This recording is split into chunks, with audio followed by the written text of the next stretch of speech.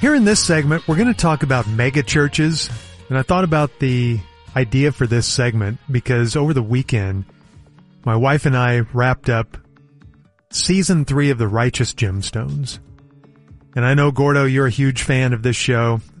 I love The Righteous Gemstones. It's on HBO or Max, whatever you call it these days. It's basically a 30-minute sitcom each week. It's on Cinemax or HBO? What did you say? It's on HBO or Max, which is the new HBO, what they're calling their app, I guess.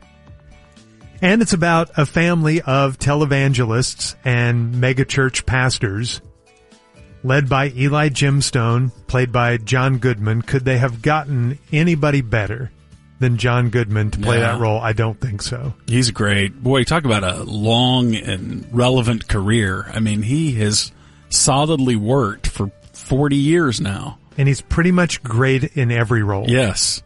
And he's one of the great hosts on Saturday Night Live. I always admire the guys who, when they are on Saturday Night Live, they make the whole episode. You know, Alec Baldwin's like that. Obviously, Tom Hanks, Steve Martin, all those guys who have been doing it many, many times. But John Goodman's another one that is always great on Saturday Night Live.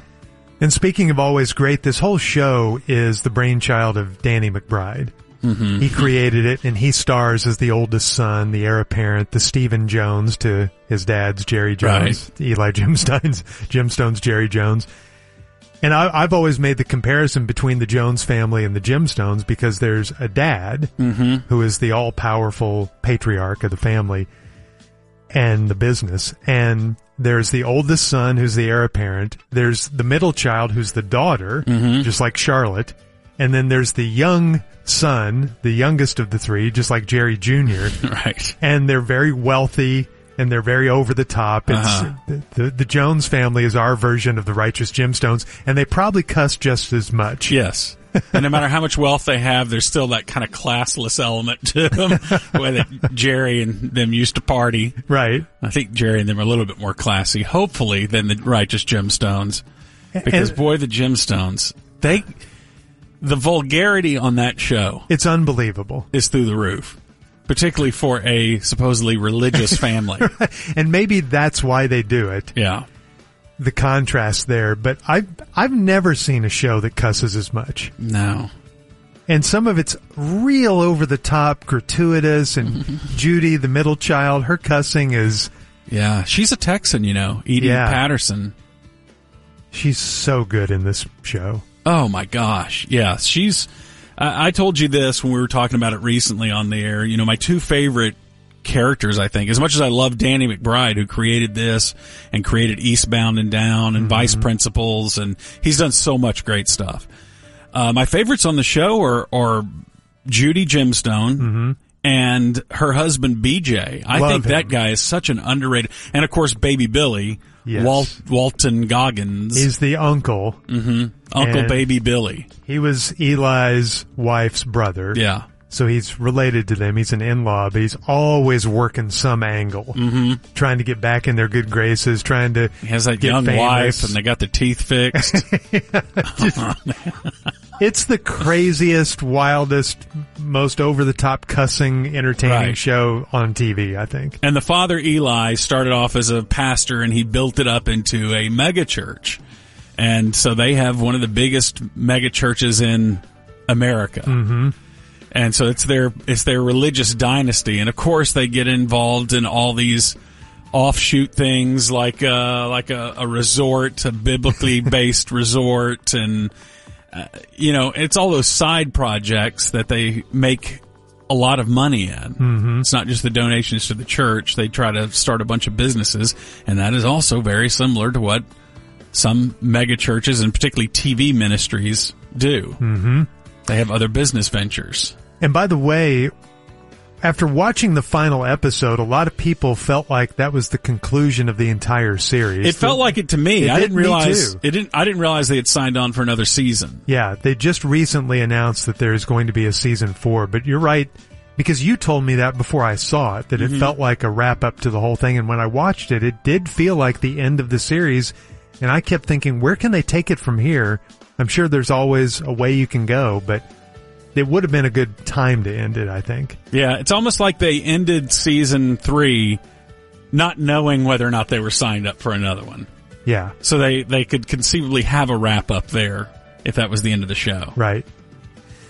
But it's great that we have a preacher's kid for this segment. Thank you. Because I wanted to talk about megachurches, because I've been to a couple megachurches.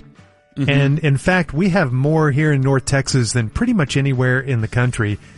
The state of Texas has a total of 212 megachurches, and only California has more with 218. What is a megachurch? Like, how would you define that?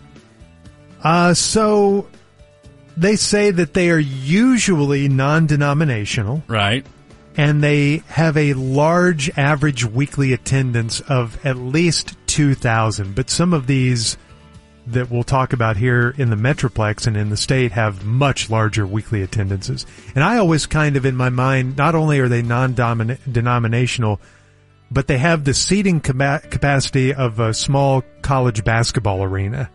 Yeah, it's got to be a big venue. So Olstein's place down there in Houston, isn't it is it his place that's in a former stadium? It's the old arena? Summit where the Houston Rockets won their world championships back in the 90s, the Summit, and where the Cougars used to play too. I think outside of Hawthines, they'd play a couple of games at the Summit. But yeah, they're the number one in terms of size megachurch. Lakewood Church is what it's called in Houston, the Joel Osteen Church. They get a weekly attendance of about 50,000. Holy mackerel. So in the Summit, for a service, they can probably fit 20,000. So they probably have 2 or 3 services to get to that 50. And he got that church when his father passed away, I guess. Olstein did. And he turned it into this? Yeah, I guess so. I'm not sure. I don't know. I'm not up in my Olstein history. But he's the guy, I'm sure a lot of people know who Joel Osteen is. He's, of course, churns out the books as well and has a bunch of other products. But yeah, he looks like, what does he look like? He looks like he could be on the Righteous Gemstones. Yeah.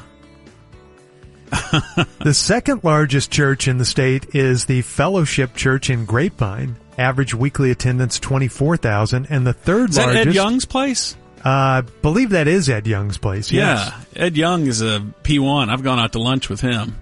And it was weird because Ed's dad and my dad knew each other back in Mississippi. Oh, wow. Ed Young's family's from Mississippi. And yeah, so I've found old tapes in my dad's stuff. I have old tapes of Ed Young Sr.'s preaching and as well as my dad's preaching. Wow. I know it. It's crazy. And yeah, Ed Young and I went out to lunch, I think, a couple times together. But yeah, he's built that Fellowship Church into something huge.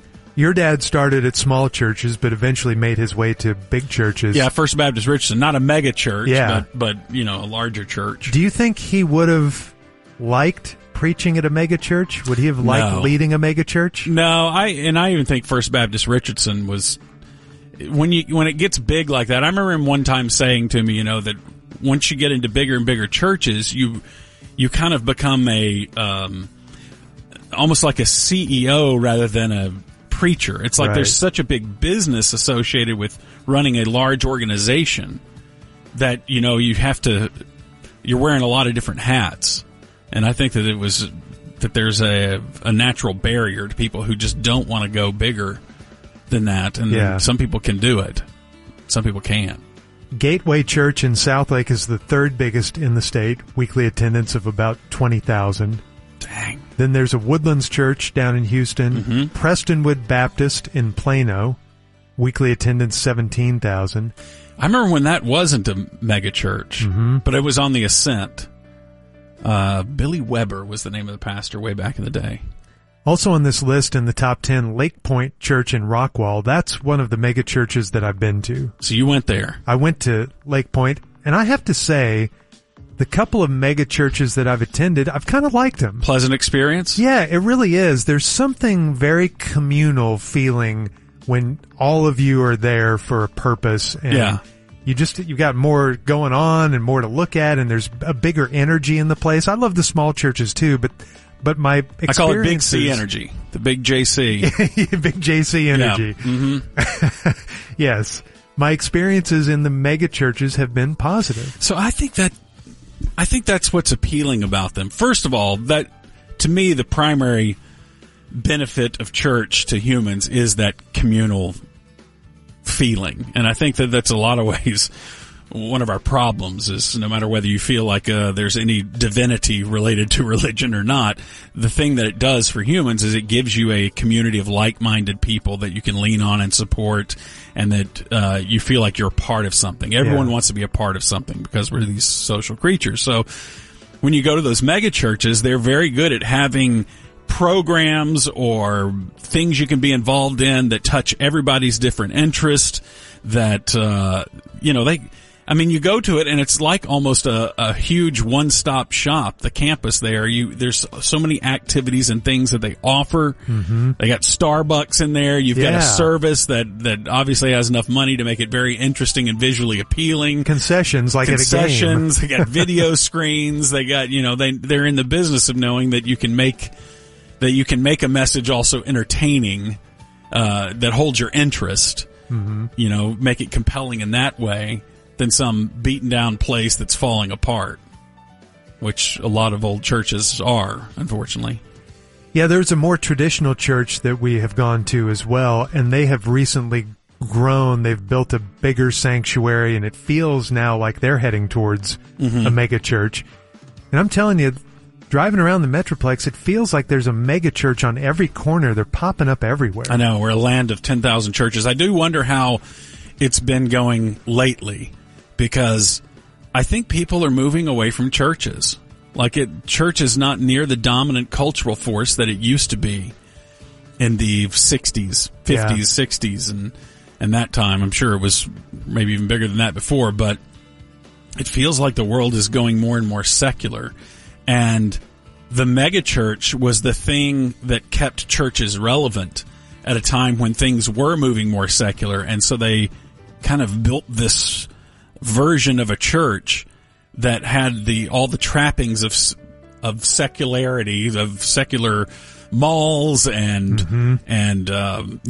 entertainment and kind of that sports theme when you're inside there, and everybody gets real amped up and everything. Mm-hmm. They were able to keep churches relevant for longer than they probably would have been had megachurches not been developed. TV ministry was also a huge deal. Yeah. That when that started in the 70s, I guess, is when Jerry Falwell was the first one I remember being a real big. But that's, of course, just during my lifetime. I don't know if there was somebody bigger than that. I guess Billy Graham would have been one that had this weird kind of roving mega church. He would have his crusades and he would sell out stadiums for them and preach.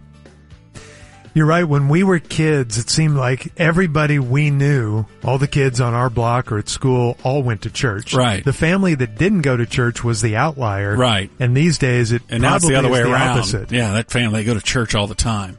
So it's like the mega churches, as you said, are keeping church alive for a lot of people. Yeah. Mm-hmm. Where that's kind of sad if the small neighborhood church is going away, like maybe the mom and pop restaurant and the mom and pop drugstore, and it's hard for those to survive these days, I guess. I know. But I can't imagine any megachurch being run as somebody as cynical as the Righteous Gemstones. No way. The craziest, most over-the-top television show. But they nail a lot of the aesthetics of those megachurches. Obviously, it's a hyperbolic representation of megachurches, but some of the stuff they get right. Mm-hmm. I mean, the guy wandering the stage with the Telecaster playing, and stuff. And and it probably is a struggle, I think, for most, giving them the benefit of the doubt here, most leaders of a megachurch, because you do want to grow it and you want to amp it up as much as possible, but you don't want to ever get so absorbed in the money-making part of it or the spectacle part of it that you lose the message. So I bet that's a daily battle for those guys.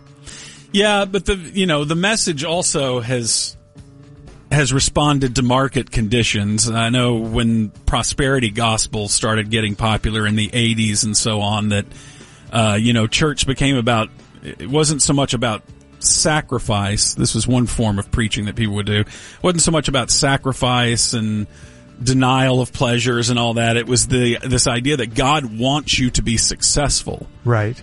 Monetarily. Right. So all these trappings, these great trappings of the world, are yours. God wants to reward you. If you serve Him, He will reward you with these, the airplanes and Who was the televangelist in Fort Worth that had all the private planes? Well, there was Robert Tilton. He was a prosperity gospel guy. Yeah, there was another one, though. Dallas-Fort Worth was kind of the hub of the prosperity gospel TV preacher. There were several of them that we had here. E.V. Grant, I think, was one. There was also the Trinity Broadcasting Network. Wasn't that here? That was the woman with the cotton candy hair. I can't remember. Yeah. I think they were out. Kenneth Copeland is who I was thinking Kenneth Copeland. He had the Fort Worth. Yeah, that's right. Private airstrip and hangar for his assorted aircraft. Was he the one that did, when the bodies hit the floor, somebody made like a video of him healing people and they set it to when the bodies hit the floor, that song? Yeah, I think so. Or was that Benny Hinn? That may have been Benny Hinn. I think he was also based here. Boy, we used to watch Benny Hinn a lot when I was a kid. Mm-hmm. Just my sister and I for entertainment. Yeah. We used to watch that all the time too. I know, it's hard to think that back there was a time where TV, you would watch the broadcast channels and half of them would be taken up with preachers, it seemed like. Yeah. Dr. Gene Scott and all that. But yeah, I don't know that I've ever been to a megachurch. In my long religious career, I don't know that I've ever visited a megachurch. I think you should, and I'd be interested to see what you would think of it. It's not my preference, but when I have gone, it's been pleasurable. Yeah, and I know that when those things first started up, a lot of people looked judgmentally at them, people wearing jeans and showing up and everything's super cash and ultra contemporary and all that. And the old timers, looked a little bit askew at that. Askance or askew? Which one is it? Maybe askew. Askance. But at the same time, you have to judge them on what kind of message are they delivering. Are they making people better people and more thoughtful people and more considerate people that are there to serve a community of other people? And usually the answer is yes. And if that's the case, then why do we have to get so worried about whether or not the youth minister up there has the chain on the wallet and torn jeans and is talking ultra hip? Totally agree.